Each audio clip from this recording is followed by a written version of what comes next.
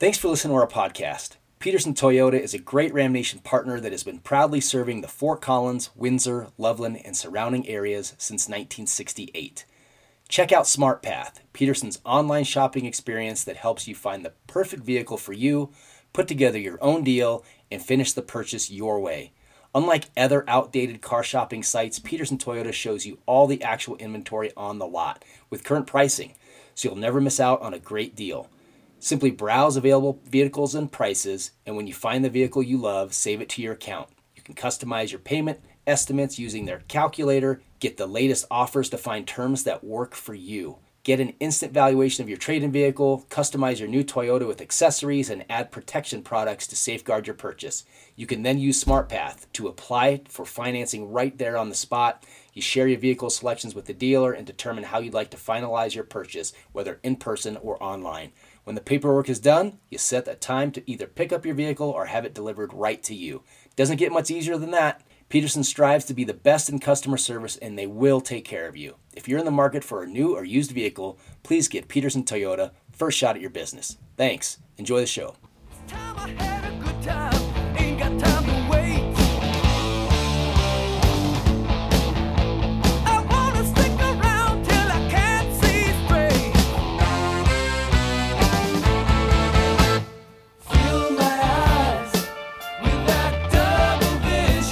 Welcome back to Ram Nation Radio, our second recording of the day here on Thursday. We're hoping to get this one published later tonight or Friday morning at the latest. But earlier today, I had a great conversation with Joe Parker. A lot of great tidbits of info in that one, so hope you check that one out. It's currently live wherever you get your podcasts. And in this episode, we'll have Isaiah Rivera, Patrick Cartier, and we were going to have Tavy. We're going to have three of them join us as well. But he is catching up on some of his schoolwork after his bout of COVID. He's got study hall this evening during our recording time, so he's not going to be able to make it. But we'll get him back on when we can. Of course, he's an official content partner of ours this season, making a little bit of money from our NIL fund, so that is cool. But this will be nice having junior guard Isaiah Rivera, who's been a key part of the program's rebuild, and graduate transfer forward Pat Cartier. Both of these guys will bring in some new viewpoints, and they're guys from different backgrounds. We'll ask them about last night's tough home loss to Boise State, some of the struggles of this season, and we'll get to know them a little bit. So that should be fun. Mike Rowe is going to join us here in a little bit as well for that interview. But let me welcome in Steve Ivey of Crackers College Hoops blog.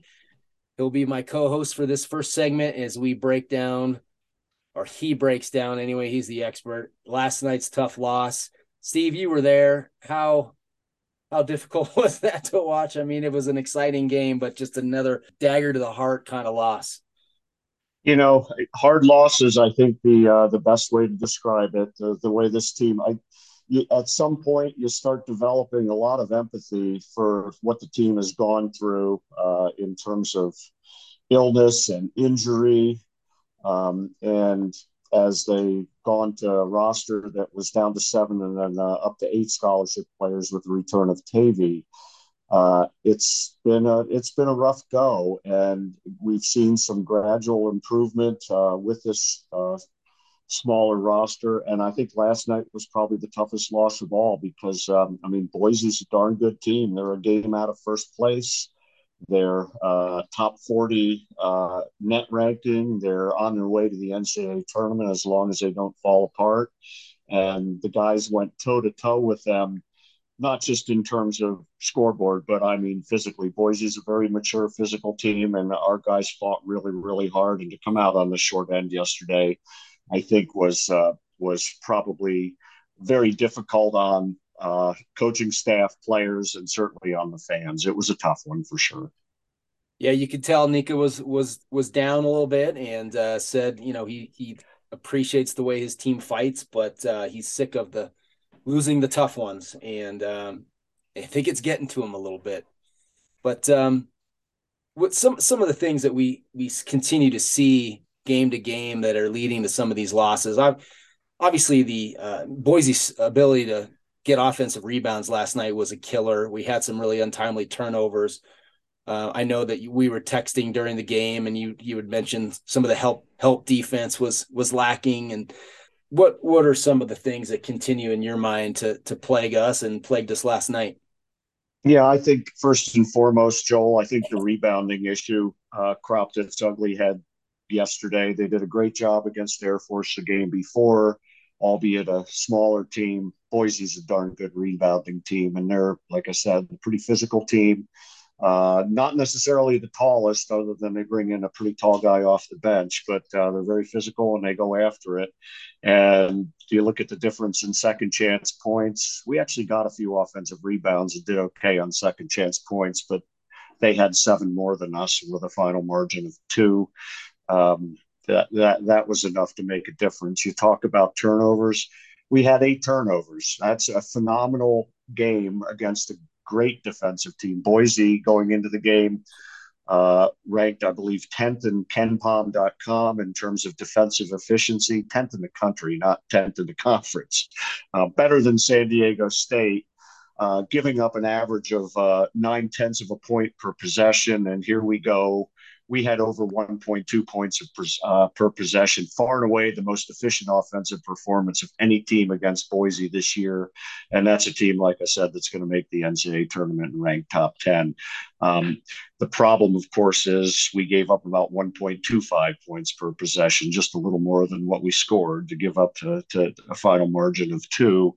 And, I mentioned in my text some of the help. It seems like when somebody goes to the basket, we don't have a very good concept of how to stay with our man and how somebody can come off their man and help from the right place. You might see a grab from the wing, somebody afraid to come off the 3-point shooter, but just enough to grab somebody driving by and a foul and causing a foul. Little things like that where we don't really know how to. I don't think when I say don't know how, we don't effectively create enough physical contact and enough of a barrier to keep teams from getting really good shots when they get into the paint. Is that when you look at that with James Moores getting 12 minutes last night? Someone said that he was sick, so maybe that had something to do with it. But I don't know if it's just a regression with him, but he does not seem like the player that he was even last year. Being able to provide a big presence inside and redirect shots, make shots a little more difficult. And he did make a three, but that's really not what you need from he him. Used every part of the rim making that three. Yes, he did. But we really need his size. It's one of the things that we're lacking, and you kind of need to count on him to provide you that offensively and defensively. And we're just not getting that production out of him. What do you see from him, and why? Yeah, just first of all, I don't know. I didn't see James getting sick. I saw Cartier getting sick. He looked like he was throwing up in a bucket before the game. So we can talk to him about that later. He was a real gamer yesterday. In terms of Moores, just crazy inconsistency from game to game, Joel. He was good against Air Force. He had points, he had rebounds. Yesterday, he scored a little bit in the first half. I think he had 5 points in the first half, but I'm not sure if he had a rebound. You looked at I love to look at the halftime stats up on the board at Moby, and our leading rebounder was Tavy, a 6'2" guard playing 12 minutes or whatever. And that just can't happen. As good a rebounder as he is, you need your bigs getting them, and it's also the cluttering up of the paint. It's the being able to come off your man and maybe disrupt somebody as they get inside, and cause either a turnover, a missed shot, and then grab a board. It's as simple as that. And I don't think we're very good at that. So yeah. What'd you think about Zay last night? Obviously, he had a tough first half. He got injured real early in the game, hurt his ankle, it appeared, was clearly hobbled and bothered by it. Got off to a rough start shooting-wise. I don't think he scored in the first half, but put up 17 the second half and made just some incredible shots down the stretch again to give us life and give us a chance to win. You made a comment via text that you wish he was a little less unselfish and just keeping some of those shots for himself, especially in key moments. Yeah, getting injured in the first minute of a game, going up, driving into the paint, going up, delivering a pass to Isaiah Rivera, who nailed a three, and it was our first field goal of the game. It was really our first attempt to score the entire game, and landing on, getting crowded defensively. They could have called a foul. He got bumped, and he landed, came down, and obviously, I don't know if it's his ankle or his foot. I haven't heard any updates, but he was obviously in pain right away. And for him to go through, and basically he sat for, I think, 2 minutes in the first half at about the 8 minute mark, and then came in and played the entire second half. And he took another hit in the last couple of minutes, and was basically playing on one leg when we're making that run. Uh, as you said, didn't score in the first half. If I had a chance to talk to him, I'd probably ask him if his foot was hurting him enough where he was worried about shooting a jump shot and coming down and landing. He had four unbelievably open looks and shots that he never misses. He might miss one of them, and he missed all four scoreless, but he was still passing the ball very well. And I think he had 10 assists before he even scored a point. He didn't score until about 15 or 16 minutes to go in the game. And then all of a sudden, he started getting more involved, doing the things. Tavy came in to get him off, to get Isaiah off the ball a little bit, create a little more space. But Boise was chasing him so hard. He was, running off screens, and he'd have a defender, he'd have a big, and sometimes you'd see a third defender kind of trailing him as well. And for him to play the way he did, keeping his dribble alive, making tough shots, finding open teammates, finishing with his third double-double, a point assist double-double in conference play, is amazing. To put that into perspective, there have been 5 point assist double-doubles in the entire conference this year. He has 3 of them. One, Jalen House of New Mexico has one. Sean Bairstow of Utah State has one. Zay has 3. And 2 of them have come against the 2 best defensive teams in the conference, San Diego State and Boise State. So for him to do that, just a phenomenal game. And then in terms of my text, basically, you're talking about the most unselfish. You're talking about the consummate point guard in terms of the way he plays. And sometimes you wish in the last minute he'd just say, screw that. I'm just going to take every shot, because he doesn't seem to miss. And I actually talked to his dad after the game, and I said, I wish your kid would stop being so unselfish and just shoot the effing ball himself. His dad had a good laugh over that. Yeah. Well, they raised a good one, I will tell you that. He's an incredible basketball player, and we're coming down to maybe the last few games in Moby. We don't know if he's going to come back for that possible 5th year, but we might only have 2 more games in Moby with him, which is it will make me very sad. Yeah, that's hard to believe how fast his career has gone.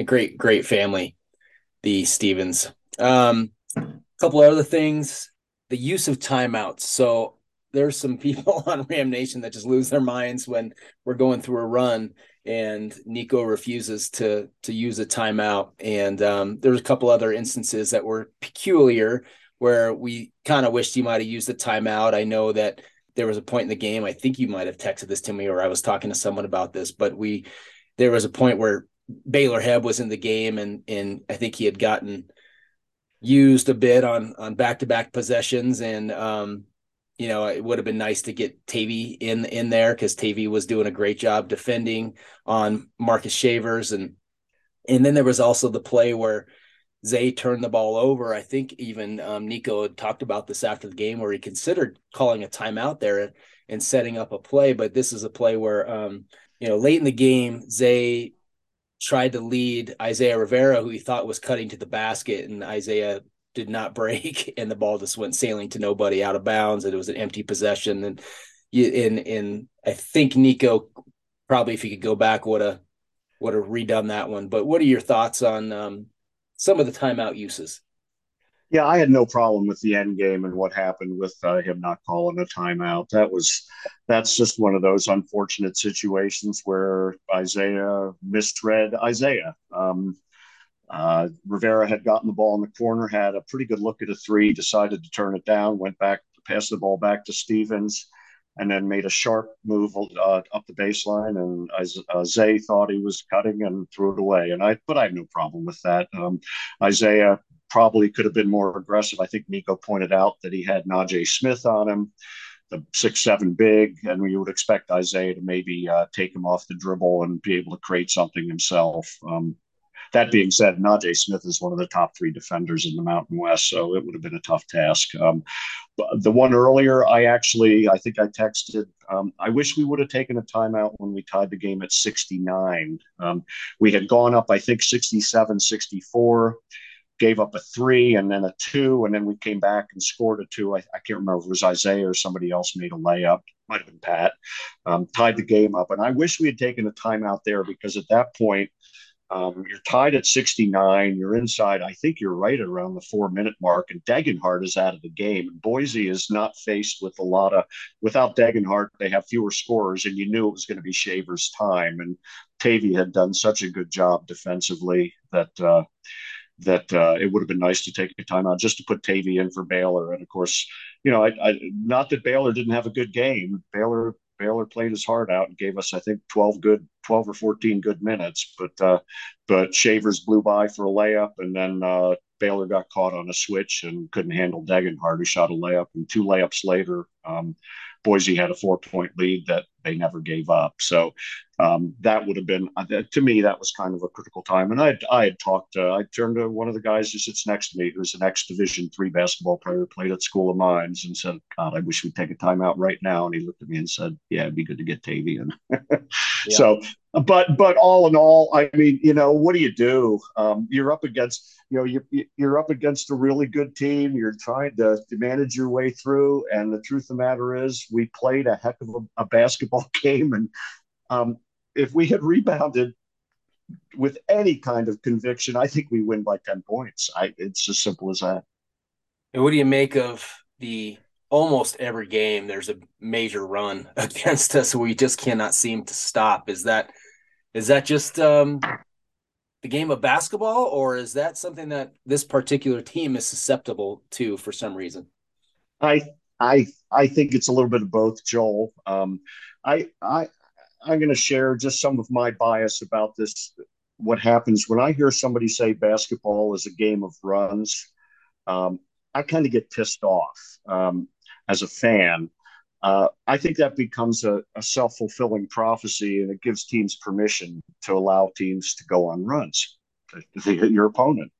You got to get a little more hard-nosed. One of the ways you watch any sport, and one of the ways you stop a team on a run is put somebody on their ass.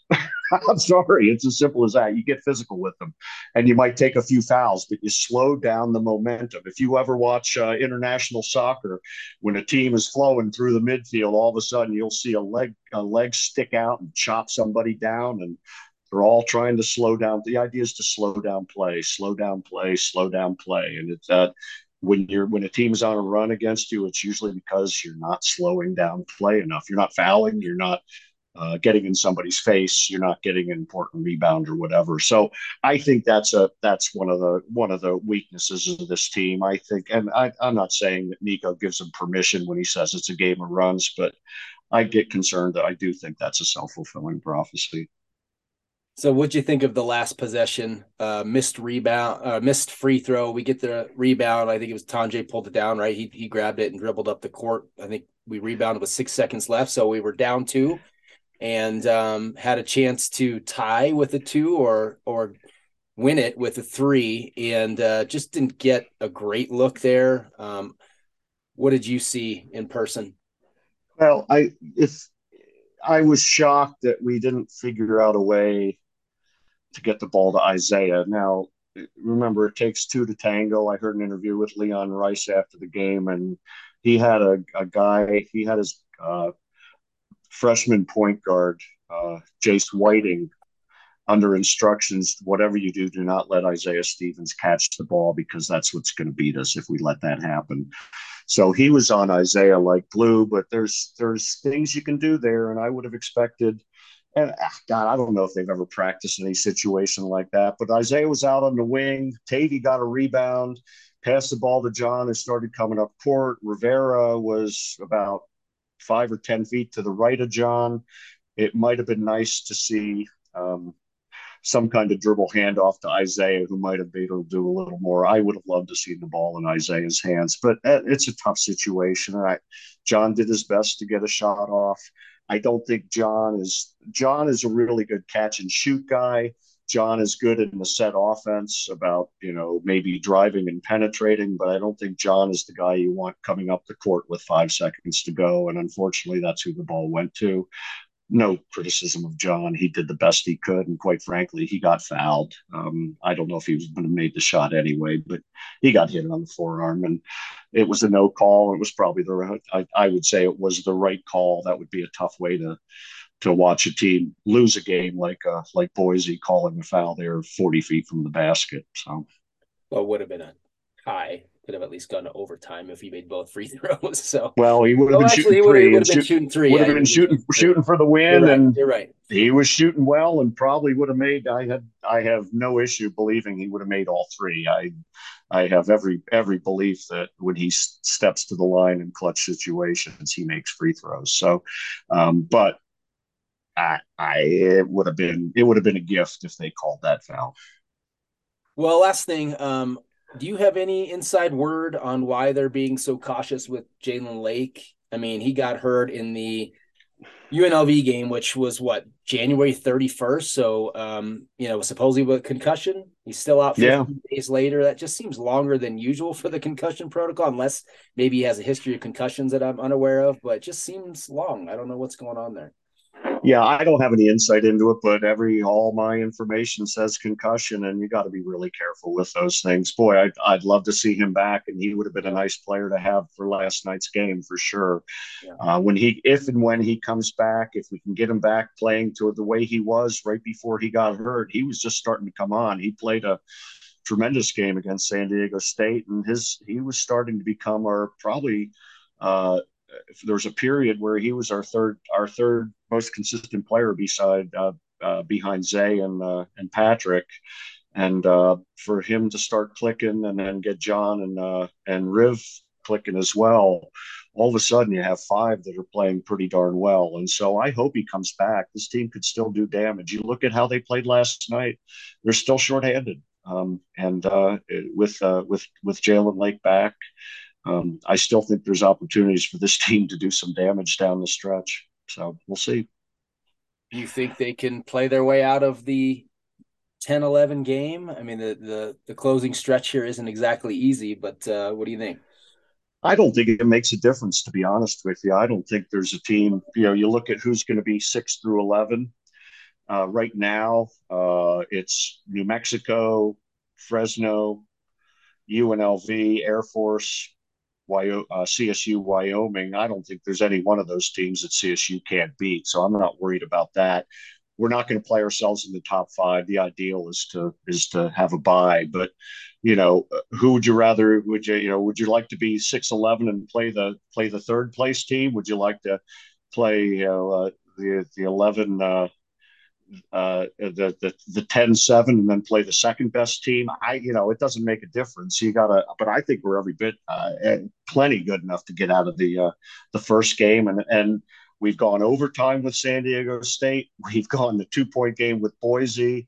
We were up 5 on Nevada at their place inside of 8 minutes. Those are the top 3 teams. We can play with every one of those teams, and we've shown that ability.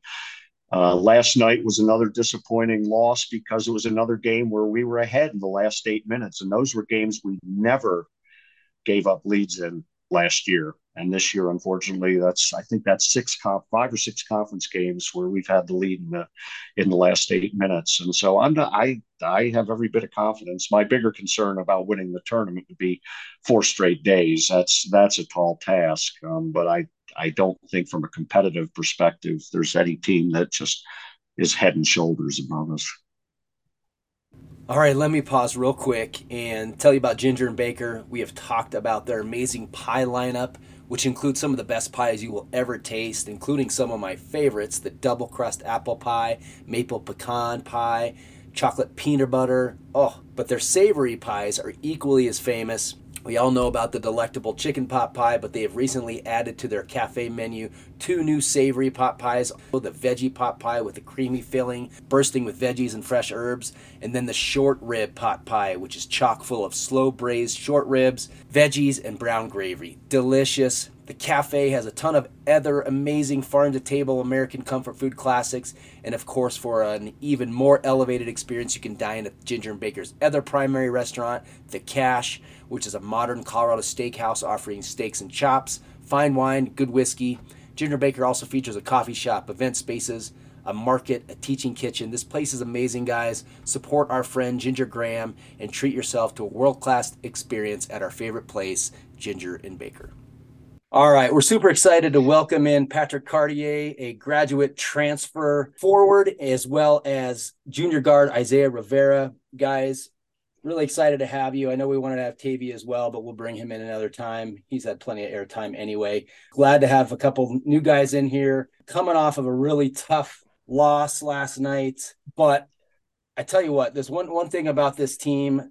You guys have been super shorthanded. You're missing some key pieces to this team night in, night out, but you bust your butts every night and you compete. And last night you went toe to toe with one of the best teams in the conference and just fell a little bit short. What was it like for you guys on the court? And I know it went down to the wire and it was a heartbreaker. And Coach Nico said it was a game we should have won, just didn't make enough plays, had a couple key turnovers. What was his message to you guys after the game, and what were your emotions after yet another tough loss? Yeah, I would say that Coach always keeps it real with us. So I think with everyone, honestly. So he kind of echoed the same message to us. He said we thought we came out like we were talking about a little bit before we started recording. I thought we came out with a little bit more juice than they had. I thought we were ready to play, and then they started getting on the glass a little bit more. We kind of let up some offensive rebounds, and then down the stretch, I thought. And even most of the second half and a lot of the game, there was just some plays out there to be made that we just didn't make. And I got to tip their cap. They made a lot of those plays. But, yeah, I definitely agree with Coach. That was a game that we felt like we should have won, but, we didn't make enough plays. So, Riv, how about you? Yeah, definitely. Like Pat said, got outworked on the boards. And then at the same time, that's the NCAA tournament team. And we show we can compete with them. If everyone on the team just makes one more winning play here or there, then we win that game. And we had them. We should have won that game, and that's what really hurts. And there's been a few of those this year, and just knowing that we can compete just continues to give us confidence, and we're better as a team 2 weeks ago than we're better now than 2 weeks ago. We're better now than last week. We've gotten better every single week, every day, and that's really what matters. Is keep improving, keep building off of this. Just looking at that last play where Tanjay brought the ball up the court, he only had 6 seconds to work with, so it was a little bit of panic there. But Riv, you were on one wing. I know Zay was on another. Pat, you were near the top of the key. It just looked like, it's easy to see on TV when you can see the whole court. And we can see, hey, give it to Riv or give it to Zay or give it to Pat, something like that. And obviously they kind of collapsed on John and he felt like he had to put up that shot. But what was it just mayhem at that point, or did you guys have a plan? Yeah, we called a play for to have on a made shot because I think we were out of timeouts. And then off a miss, the plan was just kind of out with the ball and go. And it's something we talked about in film today too, is just having better spacing and giving John some room to work and just to have in case someone helps, you can kick it out or whatever, to make the right play. So yeah, I mean obviously spacing wasn't great on that play, like I said, and John kind of had to force that one up and obviously John's a great shooter, so it was a good look, but didn't drop, unfortunately. Did you guys hear any skin on that one? Was he fouled? Riv, what do you think? Oh man, I'm not a ref. I play the game. I don't ref, but I don't. Yeah, there was some skin on that one. Well, the ball was either tipped. It was either tipped or he got fouled, right? Because he's not going to miss a shot by 5 feet. All I'm gonna say is I don't think the ball got tipped. So So if I could break in on that, I actually heard an interview with Tyson Degenhardt after the game. And, he got credited. The guy doing the interview said, you got credited with a block on that last play of the game. And he goes, "Oh, that's great because I never touched the ball." So I think he was kind of saying he touched something else. He just didn't come right out and say it. yeah. Yeah, and Hey, obviously, so I need to jump in real quick. I just wanted to say hi to you guys. My mom and aunt set up an early dinner, so I'm going to dinner right now. I got all the food questions that are coming up. So Joel and Steve, we'll ask them for you, buddy. Yep, and Isaiah and Patrick, great to meet you. Hope to do this again with you guys. Yep, yes, sir. Nice to meet you too. All right, see ya. Hey, so moving on, you guys talked about the rebounding issue, and that seemed to be, from my perspective, that was the real difference in the game. Offensive rebounds, second chance points. But that's been kind of we have a lot of fans and a lot of people that watch and go, that's been kind of a recurring problem, keeping opponents off the glass. It's not the first time. What do you guys think is causing it? I think I mean, I can definitely see how it would be frustrating to a lot of the fans and even to us because we've shown spurts, we've showed games. I think of a game like San Diego State where we could come in. Obviously San Diego State's a team that's known for crashing the glass super hard. So just we had that mentality of we're going to war here, so got to keep them off the glass. And I think we did a pretty good job that game. But obviously there's been games where it hasn't shown up. So I think a lot of that falls on the players just having a locked in mindset. Every game of rebounding is something. Obviously, we're a little undersized compared to a lot of teams in the Mountain West, and teams know that, so that's gonna make them crash the glass even harder. So just having that mindset of being locked in and everyone taking the responsibility of checking their guy and blocking out and stuff like that. And I think it's definitely a mentality thing more than anything. I'd say that too, because in the Mountain West, our roster right now, we're not the most athletic, we're not the biggest, we're down people and everything. So it's really just like Pat said, the mentality for sure, and it's all five guys got to get involved on the rebounding end. And the one time one player takes a break on that end is when their guy grabs the board. And then if every single player takes one break, that's 5 offensive rebounds. Next thing you know, and that's 10 second chance points. So it's just got to be every single play, every game. I sent a note to Nico, text after the game, and he responded, and he was heartbroken, just as you guys probably were to lose that game. And you go one more play here and there, and you win the game by a small amount. And I basically said, do a great job on the glass. You win that game by double digits. You guys were that good yesterday. I mean, you were really good. And just clean the glass, and you have a great win over a very, very, very good basketball team. It was heartbreaking, I'm sure, on you guys. And all of you guys, I've yet to run into a guy playing Division I basketball who wasn't the best player on his team, who didn't play on a winning team that won either state championships or, in Pat's case, competed at the NCAA Division II level. Is it tough being on the wrong end of the score when you're so used to winning? Yeah, I mean, definitely. I mean, obviously, you try not to be too results oriented in your process. You want to just keep improving and focusing on yourselves. And, obviously it's nice when the scoreboard reflects, that improvement. And like Roof was saying, we're a better team than we were a month ago. And, a lot of these games have come down to, one or two possessions, and the margins are very small. Something the coach talks about a lot. So it's very frustrating. But one thing that the coaches have made sure that we got to just continue to not get discouraged. Obviously it can be disappointing at times when you feel like you're improving, and like last night we feel like we played well enough to win, but it just didn't happen. You just got to keep pounding the rock and stay resilient, and like I said, keep staying process oriented and focusing on your preparation and all that stuff, and then hopefully the results will follow suit. So Yeah, Joel and I had a short conversation before you guys came on. The number of games you guys have led in the final 8 minutes and not come out on the good side of the score is incredible. If you look at the top three teams in the conference, San Diego State, Boise State, and Nevada, you've led all of them in the final 8 minutes of games. There's not a team you can't beat.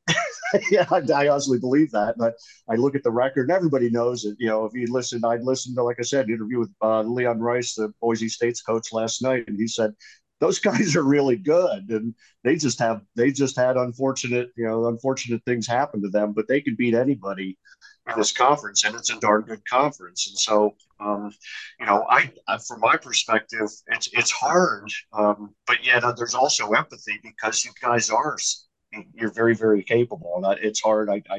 As hard as it is on fans, I know it's harder on the players right now. And I think a lot of us feel for you as well. So just wanted to share that. Hey, what was with the new kicks last night? Were those part of the retro night, or what? Those were pretty sweet. The new shoes. Yeah, those were. Yeah, go ahead, Riv. We just got them. They're like the Under Armour Black History Month editions. Huh. Yeah, those were nice. Those were smooth for sure. Yeah, no, they're cool shoes. Yeah, big fan. Pat was looking good in those. Those ones. Not as good as Riv. Those should be the Cartier. Do they allow you to run faster and jump higher? Not quite. Not quite. At least in my case, I'm a land animal. So we could turn the page from the pain of last night, and we might ask you a few more questions about how the season's going. But I wanted to go back because I know that Pat, I believe your team last year, did you make it to the Elite Eight at the Division II level, right? So I mean, yep. And then Riv, you've been part of the growth of this program, and you get the high point that we've had forever. I mean, it's the best seed we've ever had in the NCAA tournament. So you got to experience some of the lows and the highs, and now here we are. Are you guys? First of all, I'd like to ask you, Pat, do you have a super senior season eligibility left, or are you done? I actually do. I do have another season. I am planning on taking it. I redshirted in my first year at Hillsdale, my old school, and then obviously, this is my fifth year. Because so it was 4 years in my old school plus the COVID year. So I'm gonna be one of those old geezers taking their sixth year next year. So. Will you be coming back? Yes, yeah. Awesome. That's the plan. That's great. Not going to Utah State to join all those old guys. Yeah, no. Pat getting married this summer. So do you guys have any inside scoop for us, or not inside scoop, but do you guys have a feel one way or another? Do you think there's any hope that Zay or John might be thinking about coming back, or you think that they are still up in the air, or think they're gone? Honestly, I have had no conversations with them about that. It's basically they don't know probably. Like they're focused on what we got to do. They're focused on the walkthrough at Fresno today. They're not focused on that stuff right now. They'll have plenty of time to make that decision, make an educated decision on what they have to do on that. But yeah. Well, I thought I'd take a shot, see if you guys had some inside knowledge for us. I did talk to another player. I won't reveal his name because I don't think it's appropriate to steal the thunder. But there's another player who's currently not playing right now who told me he's very interested in coming back next year and plans to come back next year. So you probably know who I'm talking about. Yeah. That would be nice too. That would be really good. Isaiah, you are from, how do you pronounce your hometown? Is it Geneseo? Geneseo, yeah. Geneseo, Illinois. You're a proud Maple Leaf. Being from Illinois, but also from the Quad City area between Iowa and Illinois, you were recruited by DePaul, Loyola Chicago, Drake, UNI. What was it about CSU that brought you here to Fort Collins? Really just the relationship and the trust that the coaches just showed. They showed me like the plan for me, showed me how they could develop me, and also show how they have developed people in the past. And I wanted to be a part of that, and I want to be a part of the culture that they were building. And I was fortunate to come in here with just great players ahead of me that led the way, like guys like Adam Thistlewood, Kendall Moore, David Roddy, Zay Stevens, all those people led the way and just helped me get better each and every day.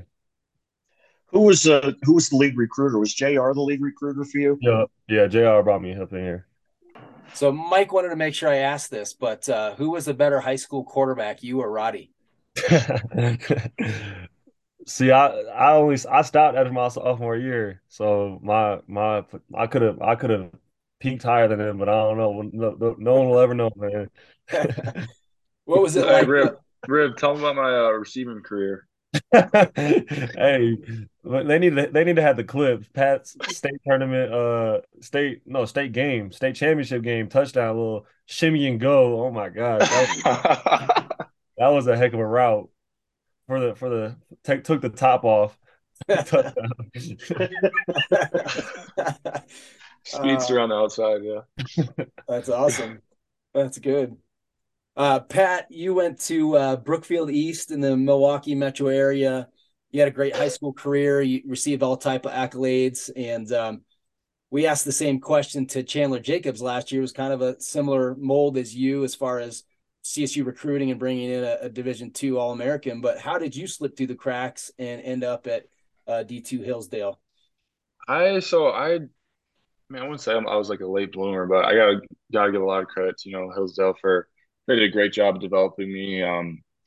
Coach Tharp and a bunch of assistant coaches there did a really good job with me, developing me physically in terms of my like strength and obviously skill and just IQ, learning the game and stuff like that. And yeah, I mean, I would not have changed my path for anything. Obviously I've had a great 4 years at Hillsdale, and I'm having a great year here. And I wouldn't trade that for anything. So.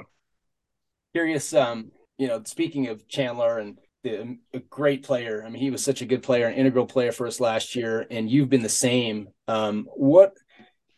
Curious to know if your thoughts align with his as far as how the differences between Division II, where you came from, and CSU. What are some of the differences you see? I think the main difference, kind of obvious, is just like the speed and size, and also I would say how like every possession is matters, like every single. Not that it didn't, obviously I'm at D2, but like especially for me, a guy who's maybe a little undersized and athletically not quite up to par with some of the other guys in the conference. It's like on the defensive end, I think it's something I've like started to improve at a little bit, is just being locked in every single possession, every time a shot goes up, boxing out. And so just that intentionality of that on the defensive end. And then, yeah, just the size and speed, I would say, are a couple of the main differences. Yeah. Do you just along those lines, for both of you, coming out of high school, obviously, Pat, you had D2 experience. What about playing? What's it like for you playing in front of larger crowds? Is there a different feeling? And the reason why I asked that is I had the wonderful opportunity to be on the floor pregame last year. I was one of the cancer survivors and got to participate in the cancer game last year. And I was on the floor for the national anthem and heard the crowd noise. And as much as you think you hear it in the stands, it is 10 times louder when you're on the floor. Has it? I'm just curious what it feels like to you guys who may have played in something a little more sterile and then moving into this Mountain West environment with large crowds, a lot of noise. Yeah, that's definitely a big difference. Like Moby Madness brings a lot of juice, gets you amped up, but then at the same time, in terms of like going other places and stuff on the road, you got to just know that you played basketball your whole life, and you just got to stick to what you know. Obviously, talk a lot on defense, talk louder, and yeah, but it gives you a lot of juice at home. Like Moby's crowds, Moby might be one of the loudest gyms probably. When it's rocking in Moby, it's really rocking. Yeah, no, I would definitely agree. Obviously, I've played in some big games, just throughout high school and college, but the crowds this year definitely not something that I've totally seen before. I remember the first game versus Gardner Webb in Moby, the first regular season game. Me and Joe Palmer, who's a D3 transfer, after the game, we're like, "Holy crap, that was fucking awesome!" Just because we've never really experienced a crowd, that loud, and it's just the intensity. Obviously, gives you juice and makes you want to play harder. And yeah, similar to what Rib said on the road. It's the Rams versus the world when you go on the road. Kind of that type of mentality, but yeah, it's been great experience for sure. Pat, you were a three-sport athlete in high school. You won state titles in football and track, and this is one of the banes of my existence. But as I have kids in youth sports and whatnot, you just see like so much specialization in sports these days, where parents are trying to stick them into one sport, and it's awesome to see that you grew up playing multiple sports. What do you think? How important it is for kids to be multi-sport athletes, and what that does for you as an athlete? Yeah, I think there's obviously everyone that goes on their own journey, so it's not like specializing. I don't think specializing in sports necessarily bad, but I think the part that was like fun for me is just being able to meet new people, be on different teams and just like be able to fulfill that like competitive fire, I guess, through like every season of the year is something that I really enjoyed, and just in different environments and with different teams. And like I said, I think the competition aspect is something, yeah, that maybe gets lost with that with people, only focusing on one sport. Obviously it's really good for like skill development and different things like that. But then there's also obviously the other side of sport, which is the competitive fire aspect. So that's the part I liked about it. Well, you guys both being multi-sport athletes, and sounds like Pat, you're a heck of a wide receiver, and Riv is a good quarterback. You guys partake in intramurals or anything like that? Are you restricted? No, I think they restrict. I know. Yeah, they restrict us. I know Nick Bassett, one of the walkouts, who's a senior. He did intramural flag football. And then I know he played intramural basketball last year, but I think last year, bro, he went to the game. It was like the playoffs. He was going crazy. He had like 40 in the playoffs of an intramural. And like it just shows you how he's a walk on here, and he was getting busy out there to the general population. Yeah, I think someone ratted him out though, so he like can't play this year or something like that. But So, hey, Pat, what was your track event? I did so I did track my first 3 years. I didn't end up doing it my senior spring, but I ran hurdles and did like triple jump. So yeah. It was more of just a thing that like all the football guys did and they kind of encouraged. So I wasn't a great track athlete by any means, but it was fun. That's good. I was good, Joel. I was going to comment, talking about intramurals. I go way back in terms of intramurals, and I was, we, at, I played flag football at Duke, and I was a pretty good wide receiver. I had a great quarterback, a guy who was a baseball player who could throw the ball about 70 yards. So I just ran fast and caught everything, and we won the independent house league. And then in the first round of the playoffs, we went against the grad school champions, and it happened to be the law school. And there was a guy at law school named Carlos Alvarez, who was an All-American wide receiver at the University of Florida in the mid-'60s. So needless to say, we were overwhelmed. There's no one who could stay with him. Anyway, Pat, you talked about kind of the transition from D2 to D1 and the differences. Isaiah, you've gone from a more of a role player last year, about a 15-minute a game player, and now a 30-minute starter. What's that transition like been for you? Yeah, it's a big transition. You start to realize that's a big 15 more minutes in the game. It's a big jump, and it's the biggest jump is really just knowing that every single play matters. Like in 15 minutes. You're only getting a certain amount of possessions and stuff, but when you go to play 30 minutes, you can't take any breaks, and you start to learn throughout the season that you can do more. You can play harder, longer, and you can play like on defense on the defensive end stuff. You can play in a stance longer than your mind's gonna tell you because that's the first place that tiredness is gonna go to your head, and you're gonna start to tell yourself that, oh, let's take a break here, but then you realize no, there's no time for that, and you can fight through that as the season goes on. So we know that the Mountain West is loaded with some really good teams and some really good players. For each of you, uh, if you could answer this, what team and what player has been the toughest to play against for you? Is there any one player that stands out and any one team that stands out? I thought, especially I definitely think Boise State is up there. Degenhart in particular is really, really talented player, and I think, yeah, he's only a sophomore, I'm pretty sure. So definitely has a bright future ahead of him. I've been very impressed by him. And yeah, when we played Boise State at their place, I thought they played really, really well. That was definitely like probably the most impressed I've been with the team we played. But obviously, San Diego State and just the intensity they bring on a night-to-night basis on defensive end, it's hard to ignore. And yeah, Mensa's just a really good defender too. I would say those two guys are definitely up Isaiah, there. how about you? Yeah, like you said, there's so many great players. I wouldn't say there's This is one. going to be hard for Rib to tip his cap to somebody. I wouldn't say there's one in particular. Like, yeah, I wouldn't say there's one in particular that really jumps out. I'll say, yeah, Boise was really, really a good team. I thought Nevada was a good team. Yeah, the bad. Nevada was they were just solid all together. And then yeah, that's what I'll say that. You guys got the show coming up here at San Diego State here. What was that, Tuesday? So Mhm. that's always an experience in front of those fans, and I've actually never caught a game live there, but it seems like that is a pretty cool place to play. Pretty wild environment. Yeah, it definitely is. I played there one time. Yeah, one time. I played there twice, but there one time there was no fans. No fans, right? Really, I played there three times. We played two games that year.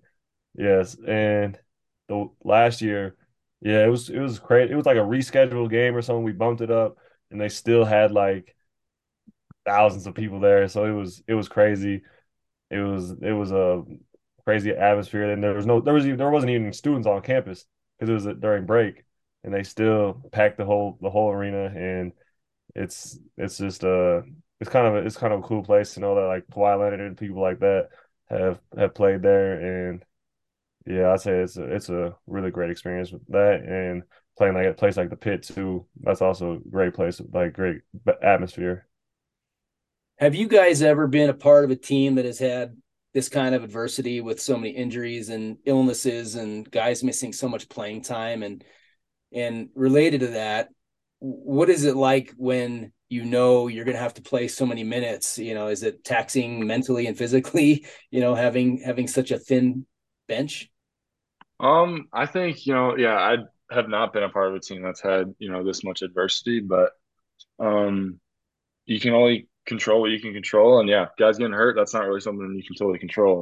And yeah, guys getting sick too.